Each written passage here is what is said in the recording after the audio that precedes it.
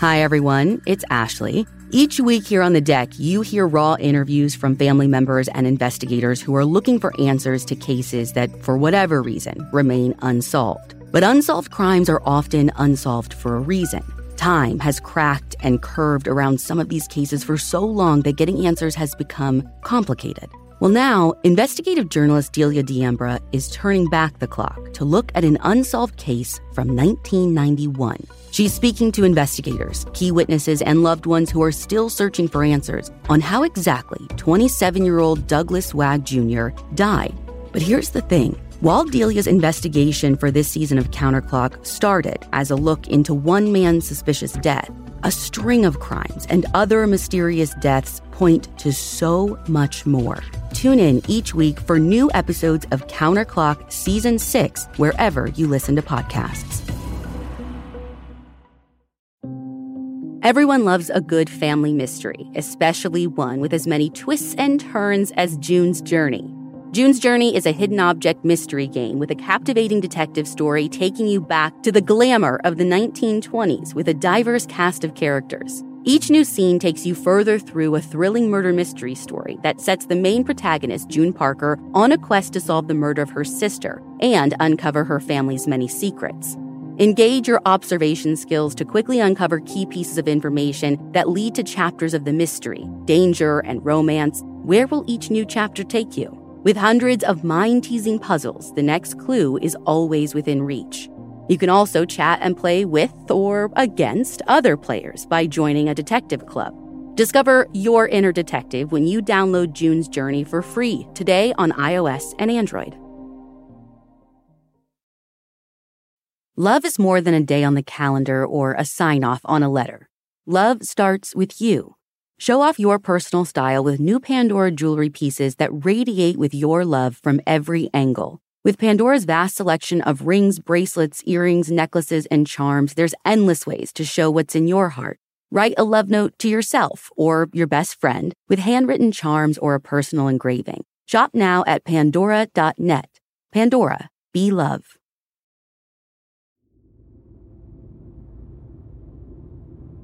Our card this week is Sharon Pretorius, the Six of Diamonds from Ohio. One September day in 1973, 13-year-old Sharon left her home just to run a quick errand. An errand she'd run dozens of times before. But that day would be different. And for the last 50 years, her family and investigators have put all their hope and energy into trying to determine what happened in just a 90-second window after she walked out the door. Maybe you out there listening can help. I'm Ashley Flowers, and this is The Deck.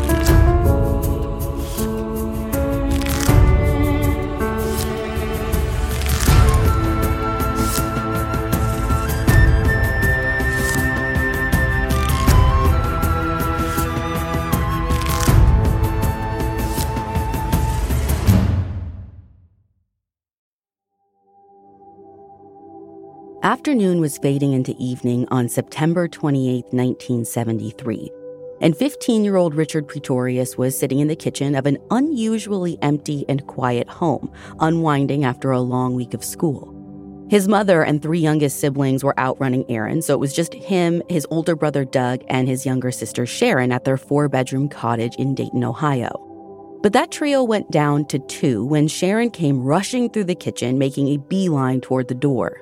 She was leaving, told me where she was going.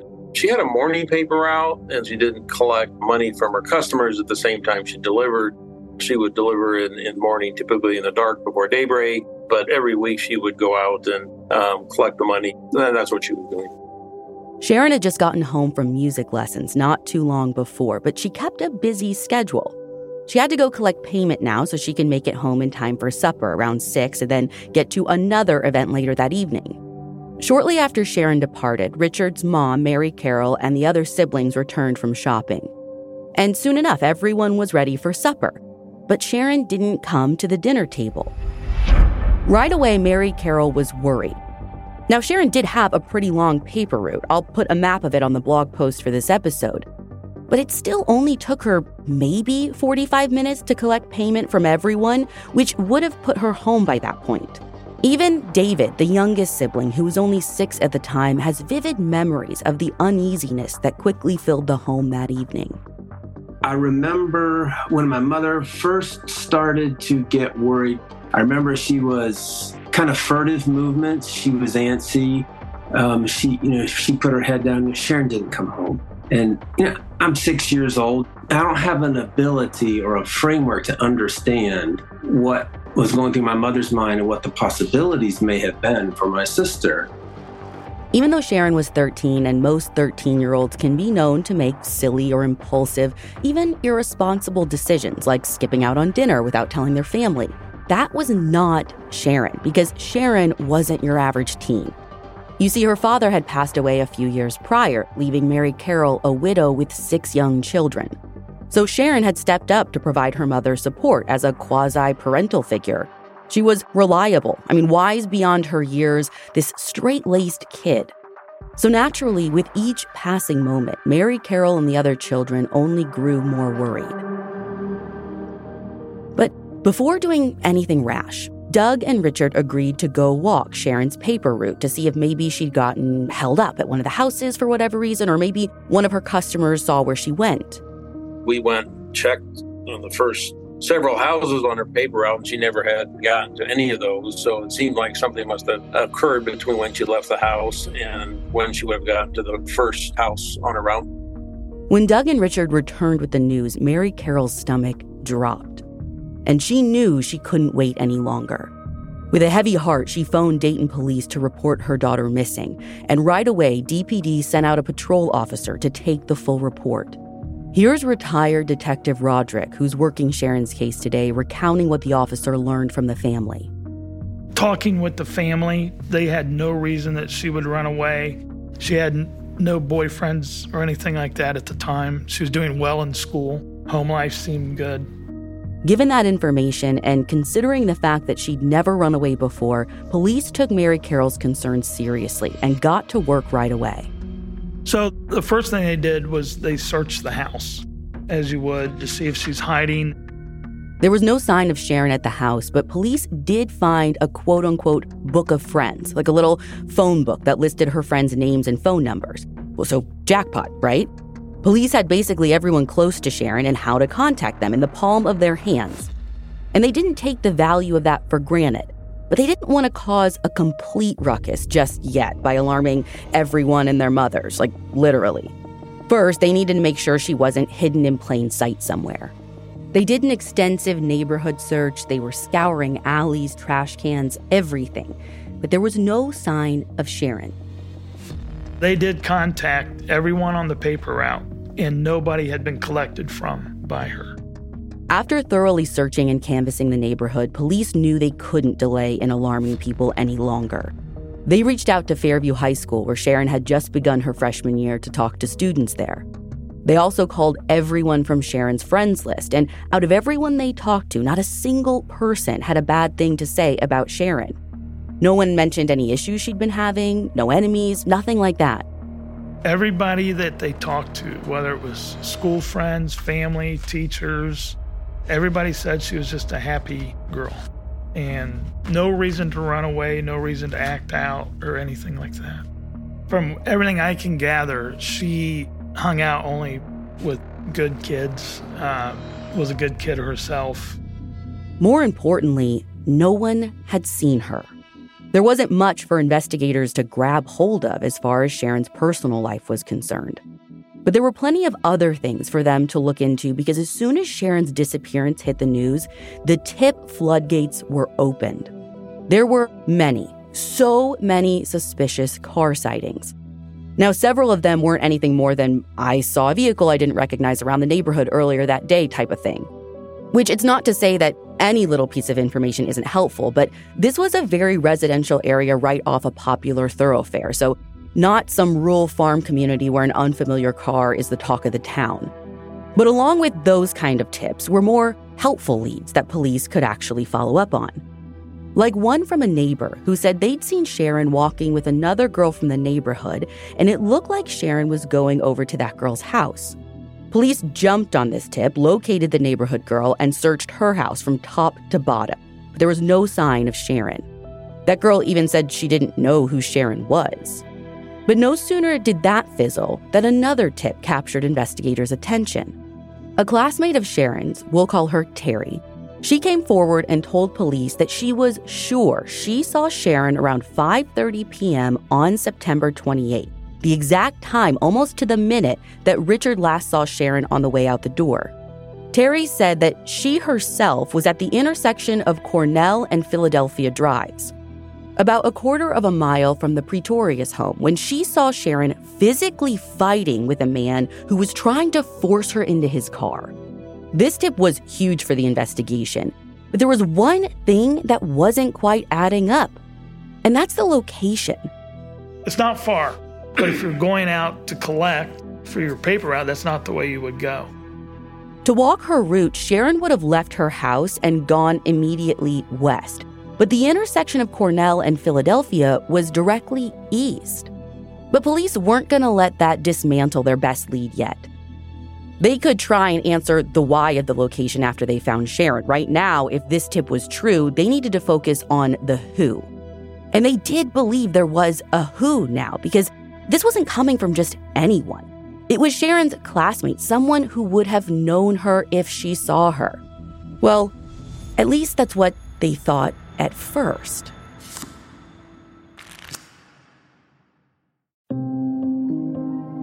Texas Pete is the sauce that allows you to sauce like you mean it. It's what people gather around. It's generosity in its simplest form, and it's a swagger people have who know what's good. Each Texas Pete sauce is packed with bold, balanced flavor. The signature tanginess is what makes it a legendary hot sauce that can be used on just about anything. It has been at the center of dinner tables since 1929 and is still heating things up today. You're definitely going to want to try every flavor. The original hot sauce has a famous secret blend of fermented peppers. The hotter hot sauce is 3 times hotter than the original and not for the faint of heart. Sabor by Texas Pete adds authentic Mexican flavor, and their dust-dry seasoning matches the flavor of the original hot sauce in a flavorful dry rub. I actually put that dry rub on my chicken last week and loved it. Texas Pete, sauce like you mean it. Visit TexasPete.com and use the store locator to find Texas Pete products as well as purchase sauces and get recipe inspiration. And use promo code DEC24 for 20% off at TexasPete.com. Busy parents have enough on their plates without adding your children's homework to the list as well. IXL is an excellent resource for homework help, which is especially nice for parents who are rusty on school info themselves. And methods have changed over the years, too. IXL Learning is an online learning program for kids. It covers math, language arts, science, and social studies. It's designed to help them really understand and master topics in a fun way with positive feedback. And you get one site for all the kids in your home, pre-K to 12th grade. There's a reason why IXL is used in 95 of the top 100 school districts in the U.S. Backed by research, kids using IXL are scoring higher on tests. From studies done in almost every state in the country, the kids who had IXL are consistently doing better. If your child is struggling, this is the smartest investment you can make. A month of IXL costs less than an hour of tutoring, so now you could get your child the help they need at an affordable price. Make an impact on your child's learning. Get IXL now. And the DEC listeners can get an exclusive 20% off IXL membership when they sign up today at IXL.com/DEC. Visit IXL.com/DEC to get the most effective learning program out there at the best price.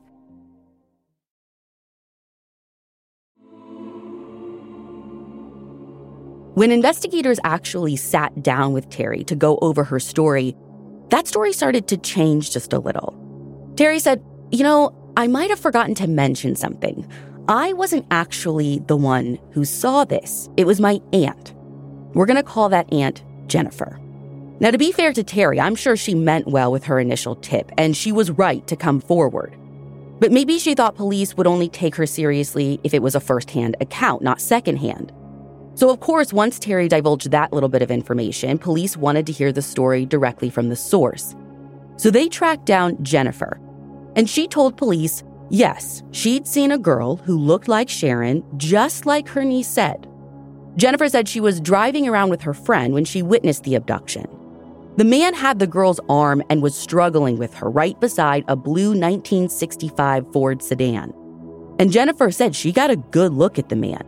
He was about 6 feet tall and in his maybe 30s or 40s, medium build, medium complexion, wearing a brown waist-length jacket over a white t-shirt, Levi blue jeans, a brown slim-brimmed hat, full beard, and he was all dirty. And this was detailed. Now, when asked why she didn't report it right away, Jennifer's answer was simple. She didn't realize she was observing what was possibly the last sighting of a missing girl. She honestly thought she was watching a father fighting with his unruly daughter. The aunt had remembered saying, if that was my kid, I'd spank him for acting that way, because he was wrestling to get her in a car. Before totally committing to this being the narrative of Sharon's story, police wanted to be sure Sharon was actually the girl that Jennifer saw. So they showed her a Pretorius family photo, and Jennifer pointed right to Sharon, saying that's the girl. But Detective Roderick's not sure that that identification is as promising as we might think. If you know that a 13-year-old girl has been abducted and you're showing the family photo, there's only one choice in that photo. The next step in vetting Jennifer's story was talking with the friend that she was with that day to see if he could corroborate what she saw. And to Detective's surprise, he said he could not. He didn't remember any of what Jennifer described. Now, to be fair, Jennifer had let police know that her friend was intoxicated when all of this was going down, so depending on how drunk he was, maybe he really just did forget or wasn't paying attention. But given the holes that could so easily be poked in Jennifer's story, police just couldn't put all of their eggs in one basket. Though not wanting to completely discount her sighting, they did put out a description to the public to keep an eye out for the vehicle and the man. But there wasn't much else they could do. There wasn't a license plate number to follow up on or anything like that, so they had to move on. With each passing day, the community was becoming more antsy. Understandably, the idea of a kidnapper or worse walking around and targeting children completely rocked the community. So everyone was doing what they could to help. Some people assisted in foot searches, others pooled together and put up a $1,000 reward. The Journal Herald, the paper that Sharon delivered for, also put up a reward, and so did the high school where Mary Carroll worked. And maybe it was all that reward money that led to some pretty wild tips and calls. Because around this time, DPD got a call from someone claiming he had Sharon. He didn't know her last name, but he knew people were looking for a girl named Sharon. And he told the dispatcher that they could have her back if they gave him $1,000. Naturally, the dispatchers tried to get a little more information, like where this guy had Sharon, but he was being super shoddy about it all. All they could get from him was that he was in Xenia, Ohio, but he wouldn't clarify exactly where within the city. When the dispatcher pushed further, he upped his price to $100,000 and told her, quote, "No cops, you can have her. I see any cops in Xenia looking for her and I'll kill her, and that's a promise," end quote. At first, police weren't sure what to do with this call, given that the caller provided no address to actually meet at. Also, I'm pretty sure detectives would have made note of the ransom money inconsistency. Like, first he asked for $1,000, then he's asking for $100,000. Like, that's a bit of a jump there. Now, Detective Roderick said it looks like there was no number to follow up with. So as far as he knows, they weren't able to contact the guy, nor did they hear from him again. So police eventually discounted the call as a prank. But it was red herrings like this that muddied the waters for investigators as they tried to sift through and find legitimate leads to pursue. And their search was made all the more urgent when they got word that the assailant might still be out on the streets terrorizing children. Police learned that 4 days after Sharon vanished, another Area 13-year-old, who we'll call Philip, had a terrifying experience. Philip was on his way to school that morning when a man in a blue car who he didn't know tried to force him into a vehicle. Thankfully, Philip eluded the man, but the following day, something perhaps even more bone-chilling happened to him. That very same man showed up at Philip's house and tried to assault him with a butcher knife.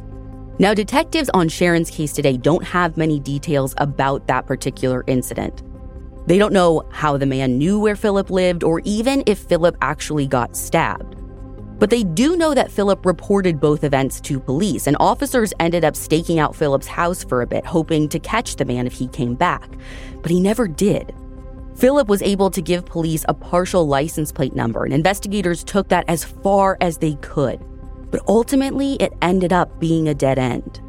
Of course, Dayton police were putting two and two together. Young teen victim, blue suspect car. That's a lot in common with Sharon's case and the possible sighting from Jennifer. But with no way to track this man down, as morbid as it sounds, all they could do was wait for him to strike again. Which, as far as any official records say, it doesn't look like he did. The original officer on this did a very good job of detailing everything and following up and talking to people. There was just not a lot of evidence. When you have somebody just picked up off the street, there's not a lot to go on. And back then you don't have Ring doorbell cameras or street cameras or anything like that could help. Soon enough, things got quiet. Before anyone knew it, the weeks of silence faded into months and Sharon's case went cold. It would stay that way until 1976 when things started heating up again thanks to a tip. A man came forward and told police that he heard from someone that a local 13-year-old's body was buried at a specific recently demolished house about 3 miles away from the Pretorius home. Now, according to the Journal-Herald, the tipster didn't specifically name Sharon, but everything he was saying matched up. So investigators assumed that's who the victim was. Now, of course, secondhand information is never ideal. But whoever this tipster was, they'd apparently proved reliable in the past, so a judge greenlighted a full-scale search of that property. But that search was no easy task. They had to break through a concrete slab, then dig 6 feet under that. And after all that work, they didn't end up uncovering anything. Disappointing, to say the least, but investigators couldn't help but wonder if their tipster had maybe just told them the wrong house. Like, secondhand information is no better than a glorified game of telephone, so maybe the rest of his tip was right and he just got that detail wrong. But for the time being, their hands were tied. And Sharon's case went back on the shelf waiting for the next tip to come along that would warrant a dust-off. But that would take decades to happen. By the time the 2000s rolled around, the Pretorius family had just about given up hope that they'd ever see Sharon again. So in 2006, 33 years after her disappearance, they decided it was high time to properly mourn her death and commemorate her short but beautiful life. They held a memorial service at a local church, which drummed up some welcome and much-needed media attention, which, in turn, must have opened up conversation in the community. But police wouldn't actually know about these conversations until 2011, when a woman contacted them to recount a conversation she had had 5 years prior.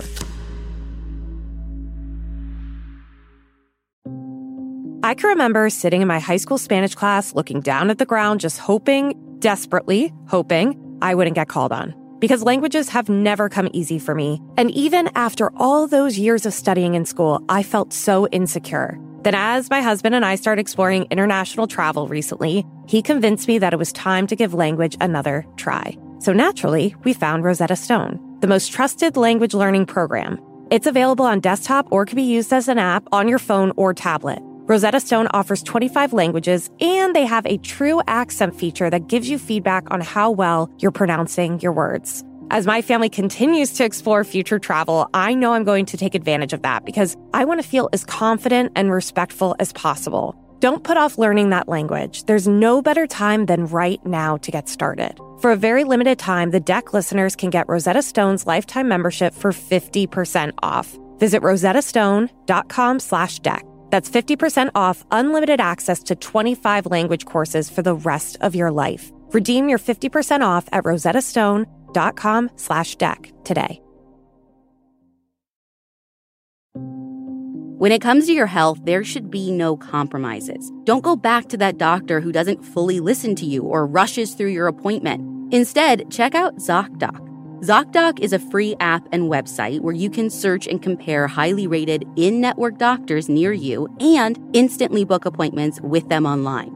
Search by location, availability, and insurance, no compromises. And these doctors all have verified reviews from actual real patients. And you don't have to wait forever to get in with someone good. When I looked online, the typical wait time to see a doctor booked on ZocDoc is between just 24 and 72 hours. That's it. You can even score some same-day appointments. Go to ZocDoc.com/deck and download the ZocDoc app for free. Then find and book a top-rated doctor today. That's ZocDoc.com/deck. ZocDoc.com/deck.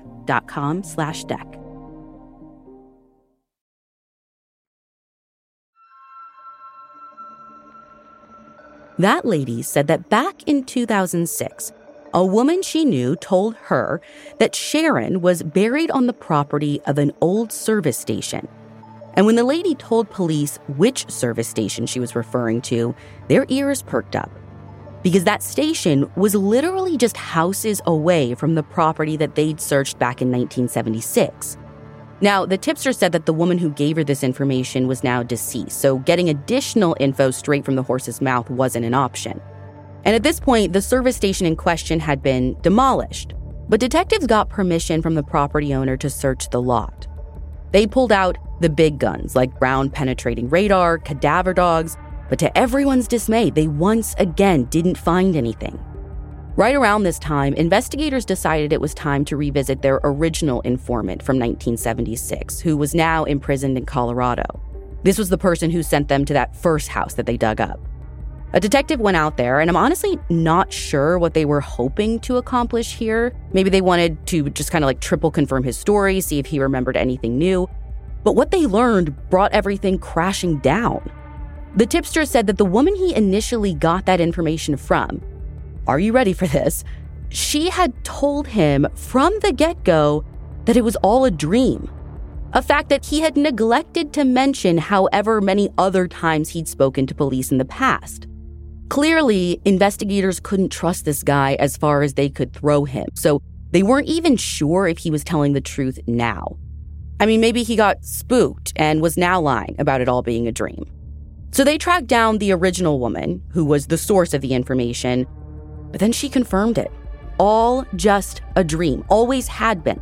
She said she told the tipster back in the 70s just as much. Now, of course, investigators knew the woman could have been lying too. Maybe she'd been scared into silence, but the detective who spoke with the woman felt she was being completely transparent. And police concluded it was all just a silly dream that someone blew way out of proportion in hopes of getting some reward money. There was a lot of time and effort spent on that lead that led to nothing. The frustration police felt about wasted manpower was nothing compared to the letdown felt by the Pretorius family. At the time, Mary Carroll wrote in a letter to friends and family, quote, "All this talk going around the community about a location gave me confidence that I could know where Sharon's body was buried. I've even driven a couple of friends over there to show them Sharon's burial location.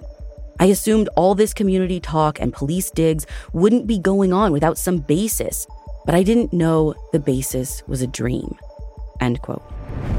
With the biggest lead in the more than 3 decades old case now obliterated, police weren't sure where to go next. They checked some routine items off their to-do list, like collecting DNA samples from Mary Carroll and Richard to enter into databases in case Sharon's body ever turned up. But after that, the case went cold again. Little did Mary Carroll know she would never get to see it warm up again because, sadly, she passed away in 2021. But how happy she would be today to know that it wasn't the end of her daughter's story. Just last year, Dayton police started once again actively working Sharon's case. Retired Detective Roderick was asked to return to the department on a part-time basis to help out with the city's cold case unit. And that's when he was handed Sharon's case file. He spent the last few months scouring the pages and pages of 50 years of investigative info, and he's made a laundry list of things that he wants to do in order to move the case along. And one of the main things that he's prioritizing is identifying similar cases that happened around the same time as Sharon's and in the same general area. Because to Roderick, if the perpetrator wasn't someone Sharon knew, it had to be a serial offender. I don't think that was a one and done. I think it was somebody that's done it more than once. And whether they got caught later or never got caught, I don't know. One of those cases he's looking into further is the still unsolved case of 13-year-old Linda Durth, who was brutally murdered just outside of Dayton in 1973. Now, that was a little different. House was broken into. She was raped and killed. Looking at pictures, though, of Sharon and Linda Durth, long hair, ponytails, they kind of are similar. And it was in the area at the time. The Durth case is being investigated by the Montgomery County Sheriff's Office, and Detective Roderick said they don't currently have their sights set on a suspect. He also doesn't know yet if they have any usable suspect DNA or not, but he's going to work with the Sheriff's Office to get to the bottom of things. So I don't know if they would be related, but I'm looking for things like that can be related. I want to look at solved cases from back then to see if somebody was arrested that their MO would fit that kind of thing. As Detective Roderick has been reviewing the case file, he's been piecing together his own theory and homing in on the sighting from Sharon's classmate's aunt who saw her fighting with a man at the intersection of Cornell and Philadelphia. Again, that was the opposite direction Sharon was supposed to be walking for her newspaper route. But Roderick honestly buys the account. What if she got picked up almost right outside her home by this car and it was trying to bail out at Cornell, Philadelphia? Because if it is a busier intersection and the car has to stop and you've been abducted, you might try to bail out at that point. Detective Roderick isn't the only one with theories. Sharon's siblings have also had 50 years to think about what happened to their sister. To David, what he can't shake is what he's always been told. That Sharon never made it to the first house on her route to collect money, which he estimated would have taken 90 seconds to walk to. So he doesn't think it was some kind of crime of opportunity. For someone to have been driving down the road, complete stranger, happening upon Sharon, walking on the road, and instantly making a decision, I'm going to stop the car, I'm going to kidnap that girl. Even if they had all those thoughts together quickly, it would have been very difficult to accomplish if they were by themselves in the car. That's a lot of planning. Planning that David thinks possibly involved stalking Sharon for an extended period of time. They would have seen her make that trip, dozens of Fridays prior to that. And at the time, you collected weekly for the paper. This was just standard protocol. So one conclusion that I have made is that someone was lying in wait. It was premeditated, that men were lying in wait for her, and that, they stepped out of a car and she was ambushed all of a sudden. I suspect probably kept alive for a time to, could be trafficked to different homes in Dayton.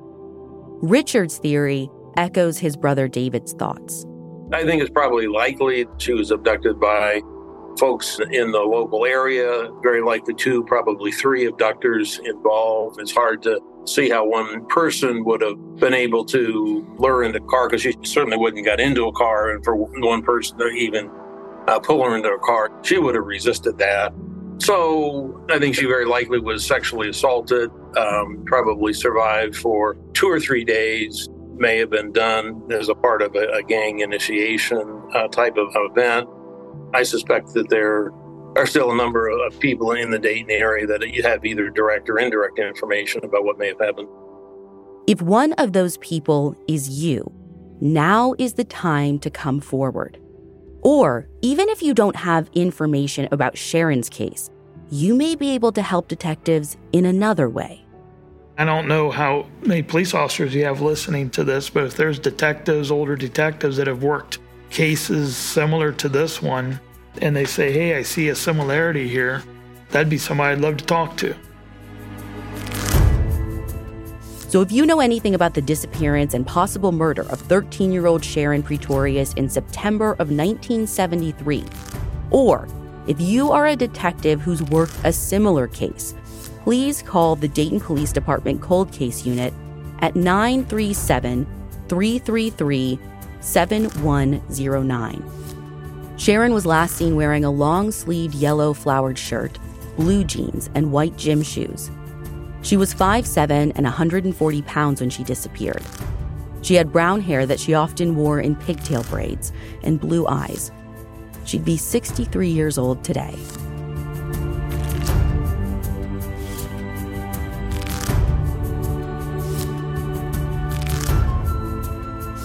The Deck is an Audio Chuck production with theme music by Ryan Lewis. To learn more about The Deck and our advocacy work, visit thedeckpodcast.com. So what do you think, Chuck? Do you approve? I'm Cindy Lauper. My psoriasis was all over, even on my scalp, which may mean 4 times the risk for psoriatic arthritis. But Cosentyx works on both. Cosentyx secukinumab is prescribed for adults with moderate to severe plaque psoriasis 300 milligram dose and adults with active psoriatic arthritis 150 milligram dose. Don't use if you're allergic to Cosentyx. Before starting, get checked for TB, serious allergic reactions, severe skin reactions that look like eczema, and an increased risk of infections, some fatal, have occurred. Cosentyx may lower ability to fight infections, so tell your doctor if you have an infection or symptoms like fevers, sweats, chills, muscle aches, or cough, had a vaccine or plan to, or if IBD symptoms develop or worsen. Learn more at Cosentyx.com or 1-844-COSENTYX. Ask your doctor about Cosentyx. At Amica Insurance, we know it's more than a life policy. It's about the promise and the responsibility that comes with being a new parent.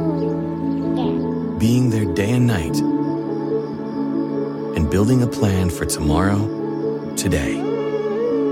For the ones you'll always look out for, trust Amica Life Insurance. Amica, empathy is our best policy.